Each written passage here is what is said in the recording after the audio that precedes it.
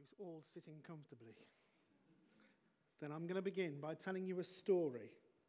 And it's a story about four people called Everybody, Somebody, Anybody, and Nobody. There was an important job to be done in the church, and everybody was asked to do it. Everybody was sure that somebody would do it.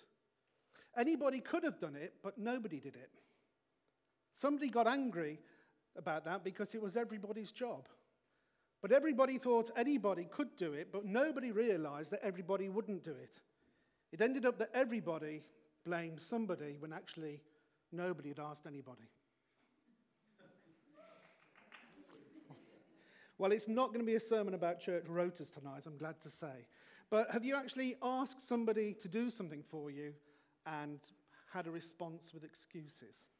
And I know parents are going to immediately jump to this and say, yes, children, they forever do it. Sometimes we obey without hesitation and without question. Perhaps when a policeman is directing traffic and he puts his hand up to you, you stop, don't you? You'd be foolish to carry on. Sometimes we obey out of duty, like husbands putting out the rubbish for our wives, perhaps. So why then, when the God of the universe, the Lord over all, asks us to do something, we sometimes hesitate, question, come up with a load of excuses on why we shouldn't, couldn't, or wouldn't? Well, it's sad to say, but we are in good company tonight. Because when God called Moses, he came up with a list of excuses. And tonight we're going to have a look at those excuses because, surprise, surprise, they are very similar to the ones we use today. But before we do the reading, I want to put this into context. You may remember that Joseph, and then later his brothers and families, moved to Egypt during a time of famine. But generations later, when their numbers had grown so big, the Pharaoh ordered all their descendants into slavery, and that all male babies were to be killed. Now Moses was born to Amram and Jochebed, a Levite family. And after about 3 months, they could no longer conceal him. So Jochebed set him adrift in a reed basket on the river Nile, rather than letting him be discovered and killed. He was found by the Pharaoh's daughter and adopted and brought up as a prince. Years later, this privileged upbringing came to an abrupt end when Moses saw an Egyptian beating one of the Israelites. And he got so incensed by this unfairness that he intervened and unfortunately killed the Egyptian. He fled Egypt because he knew that he would be sentenced to death. And he settled in Midian, where he met a nice shepherdess next to a well called Zipporah. And then he married into the family business and served his father-in-law as a shepherd for 40 years. So this is the context. So now we're going to read, and I'm using the Message tonight. Not that I'm a fan of American twang, but the conversation that Eugene Peterson puts in here, I think, fits it up nicely. So we're going to read from Exodus 3, 1 to 15, and then we're going to skip down, for time's sake, to 4, 1 to 17. And because the print's small, I need aids. Moses was shepherding the flock of Jethro, his father-in-law, the priest of Midian. He led the flock to the west end of the wilderness and came to the mountain of God, Horeb. The angel of God appeared to him in flames of fire blazing out of the middle of the bush. He looked. The bush was blazing away, but it didn't burn up. Moses said, "What's going on here? I can't believe this. It's amazing. Why doesn't the bush burn up?" God saw that he had stopped to look, and God called him from out of the bush. "Moses, Moses."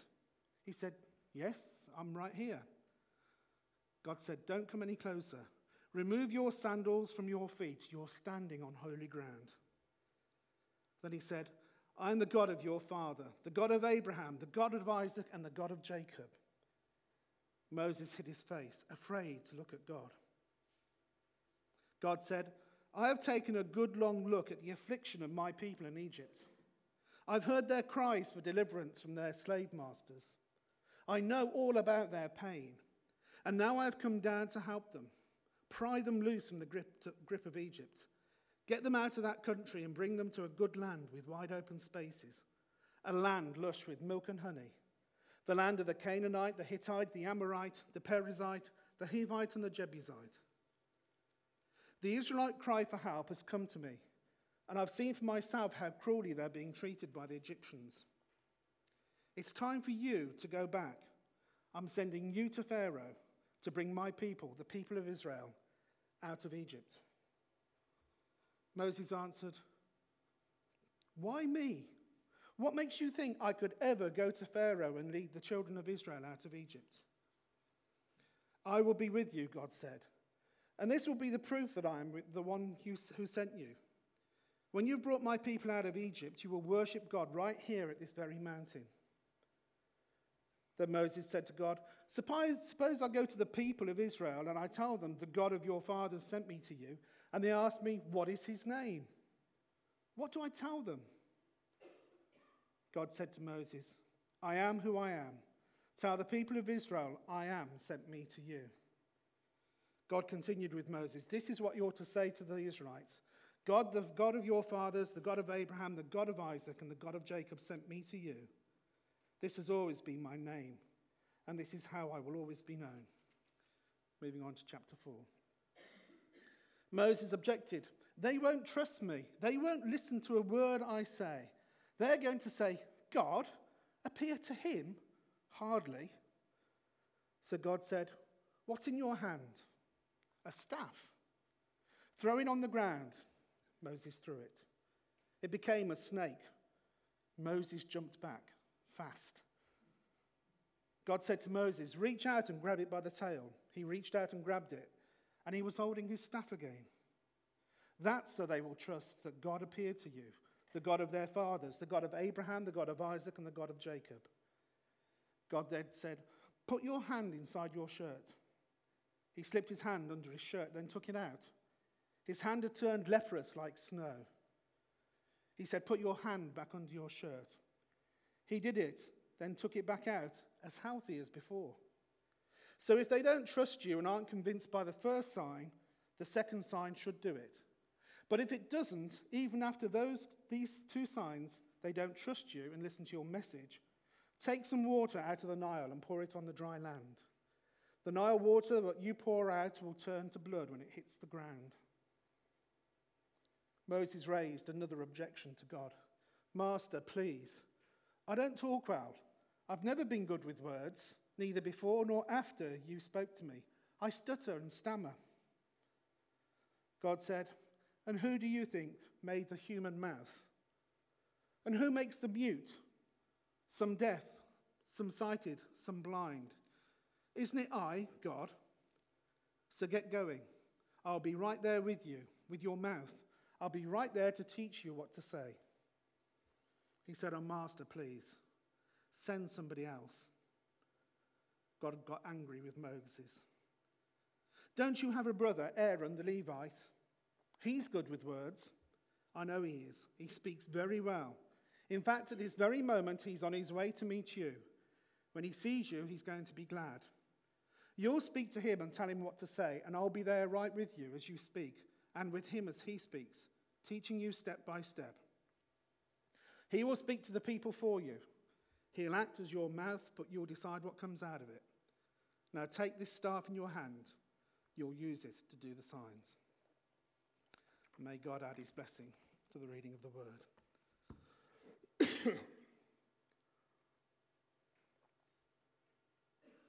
If I were in Moses' shoes, or sandals, or bare feet, I would be encouraged to hear what God was going to do about the oppression and suffering of the Israelites in Egypt. But I would break out into a cold sweat when I heard him say, so I'm sending you. What? Where did that come from? Lord, your plan was great until that last bit about sending me.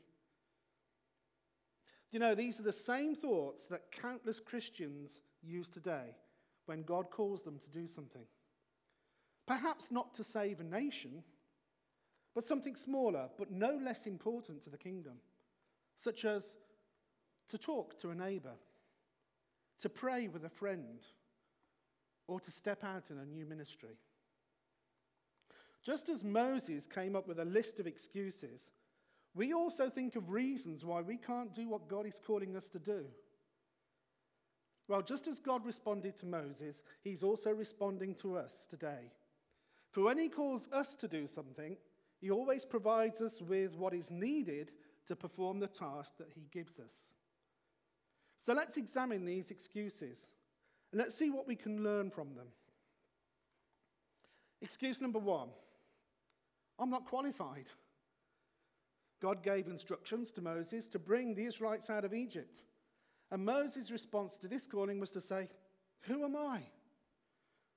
Remember, he'd been brought up as an Egyptian prince. He'd been educated. He knew all about their culture. So he thought, Pharaoh is not going to accept a 60-ish-year-old shepherd who's going to come before him and ask to free the Israelites. He was not a diplomat. He wasn't trained in negotiation. He wasn't qualified. And you know, this is one of the most popular excuses I've heard why people will not attempt to do things for God. They believe, incorrectly, that they need to study in a theological college and get a degree or something in order to minister. Well, that may be the case for the role of pastor, but in the Baptist denomination, we believe in the priesthood of all believers. And that is to say that we all have a part to play in the mission and ministry of the church. And I hate to say this, but when Jesus gave us the Great Commission to go out all over the world, we are his last hope. There is no backup plan. The church is it. It's down to you and I. But it's also comforting to know that God uses people who have all sorts of shortfalls. Here's just a list. Jacob was a liar. David had an affair.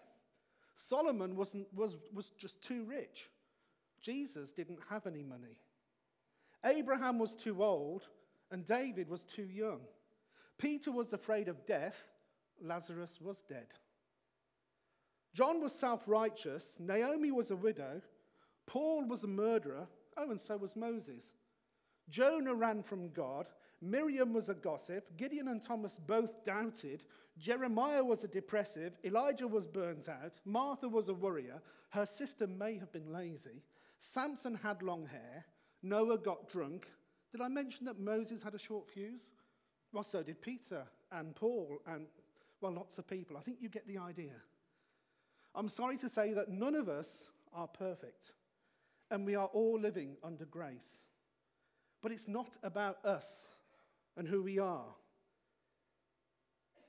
Anyway, if God can use Balaam's ass, he can use anyone.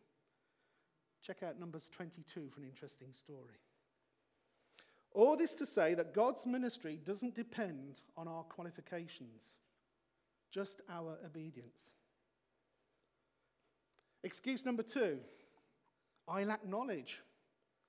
God had commanded Moses to talk to the children of Israel and to tell them that God had told him to, in regard to the deliverance out of Egypt. Moses pleaded lack of knowledge in that he didn't even know God's name and what to tell the Israelites. One thing I've learned in 35 years of faith is that God tends to be a little frugal with details when it comes to his plans.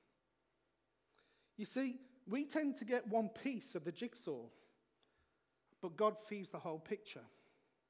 He will tell you your next step in the journey, but we like to know the destination before we start, don't we? In all those years, there is not one instance I can recall when God has told me the whole story before I started.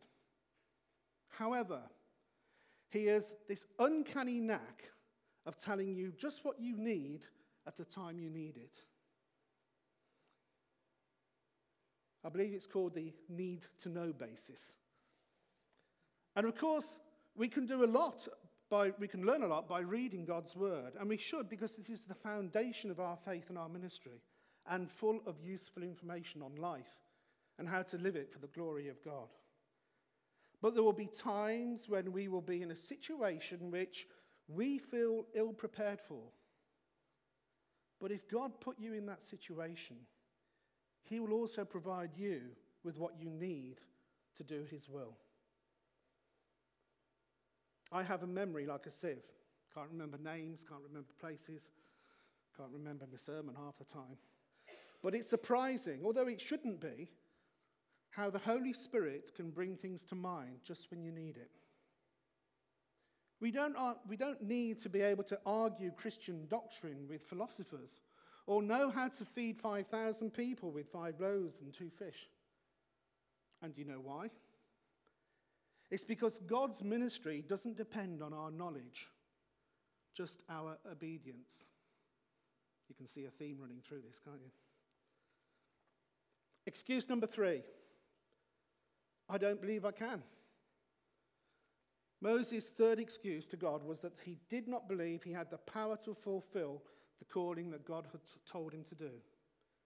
God had given him the words, but he didn't believe that the people would believe his message. Sometimes we won't step out of the boat because we fear we're going to get wet. We fear that we may fail. But God doesn't send people out to fail. He's already prepared the ground. He has already put his kingdom power in motion to complete what he is sending you to do. He just wants you to play a part in it. Now, I know some will say, why doesn't he use his sovereign power without me? It's because he wants you to share in the experience of his power in action. He wants you to be part of that miraculous ministry that he's called you to do. He wants you to grow in the knowledge that he is faithful. He's not some sadistic father that sets us up for a fall and then laughs at us. A young boy came to his father and said, "Dad, I understand what the Bible means." And his father, quite taken back, says, "What do you mean, what the Bible means?" His son replied, "It means basic instructions before leaving earth." And you know it is. And we learn a lot about God by reading it. But I also believe that God wants us to share in his ministry so we can learn far more of him firsthand, far more of his sovereign power, of his unconditional love before we leave earth. To help us to see people through his eyes, to feel the hurts his people are going through. Be transformed by the renewing of your mind. And I feel that we renew our mind when we step out with God and see his miraculous power. And one of the most important and liberating things to remember when God asks us to do something is that the results are not our responsibility. It is God's ministry. It's his will. It's his work. All he calls us to do is to be part of it. We don't heal people. We don't bring people to faith. We don't raise the dead or turn staffs into snakes. It's God that does that through the power of his Holy Spirit. But he wants us to be a part of what he's doing. And you may remember Jesus' words in John 5:19 when he says, "I tell you the truth, the Son can do nothing by himself. He does only what he sees the Father doing. Whatever the Father does, the Son also does."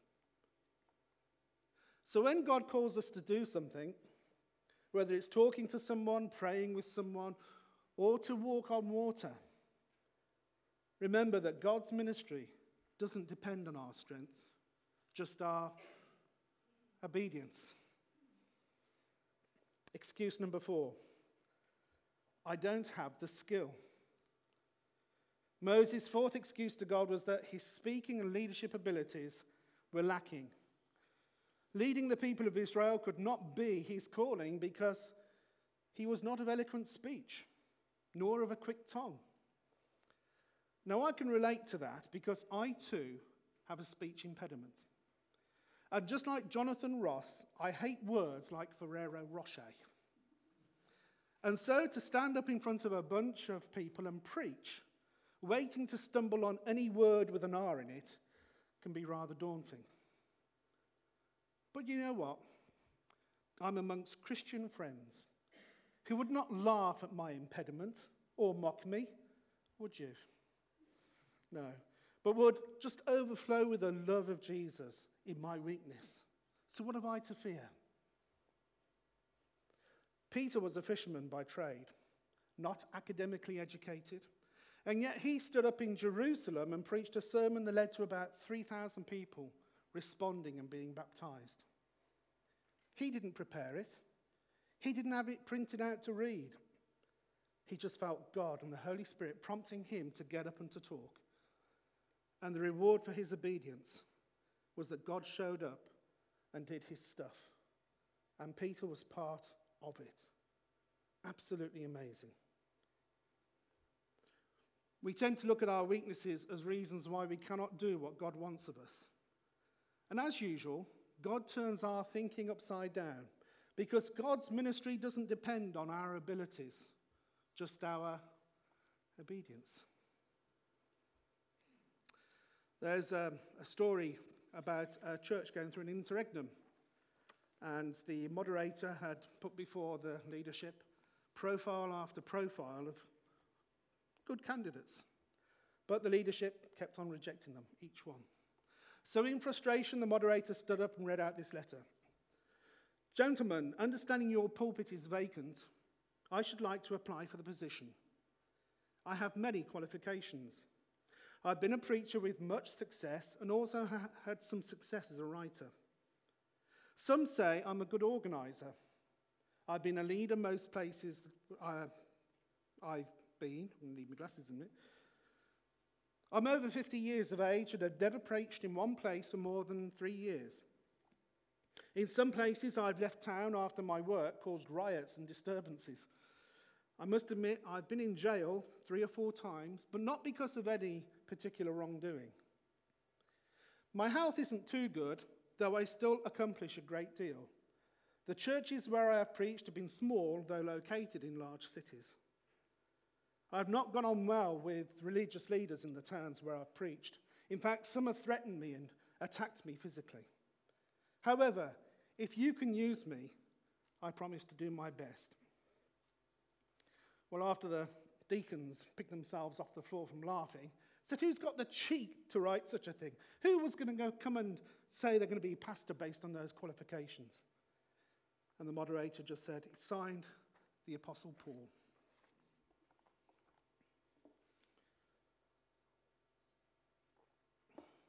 Moving on to the final one, excuse number 5. I don't want to. After all the excuses Moses came up with, this is probably his weakest. I don't want to do it.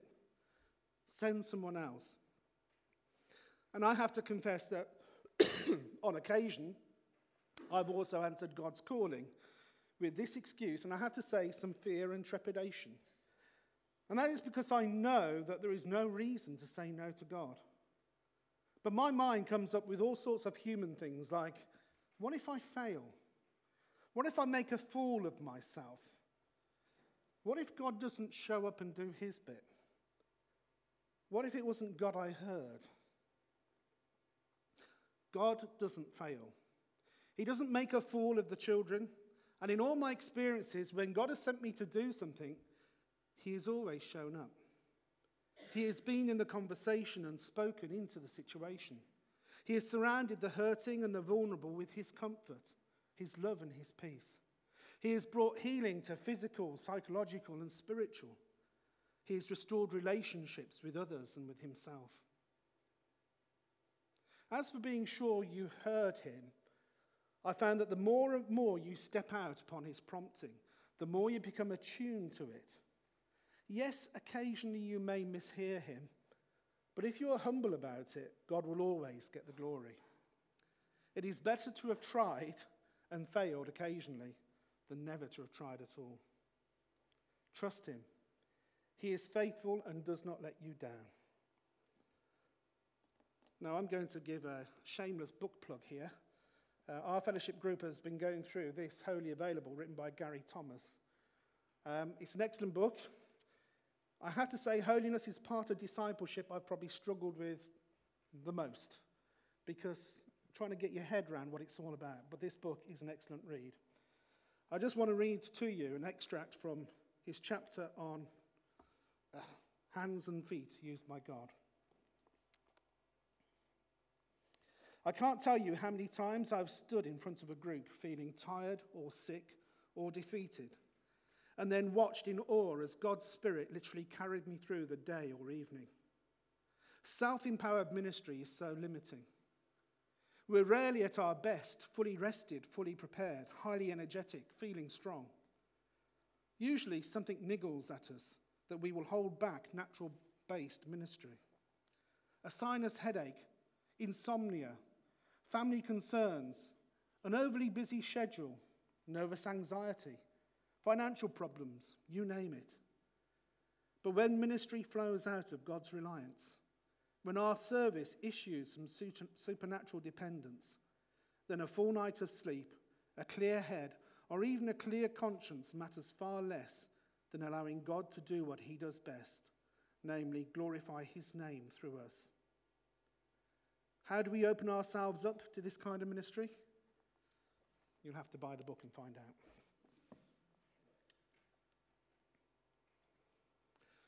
The biggest reason I've learned from the excuse, I don't want to, is that when I'm obedient, the blessing of being part of what God is doing is so overwhelming that you wonder why you made such a big fuss in the first place.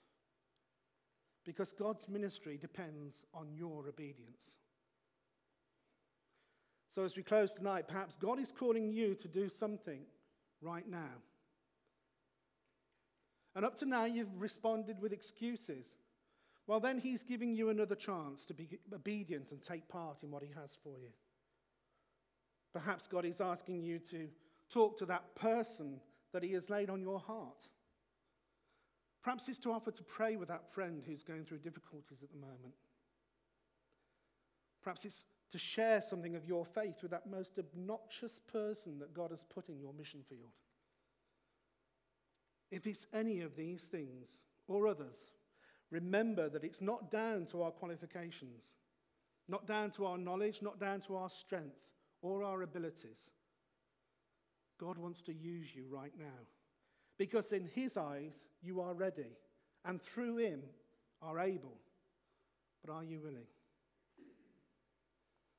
The band's going to come up and lead us as we sing a response. King of Kings, Majesty.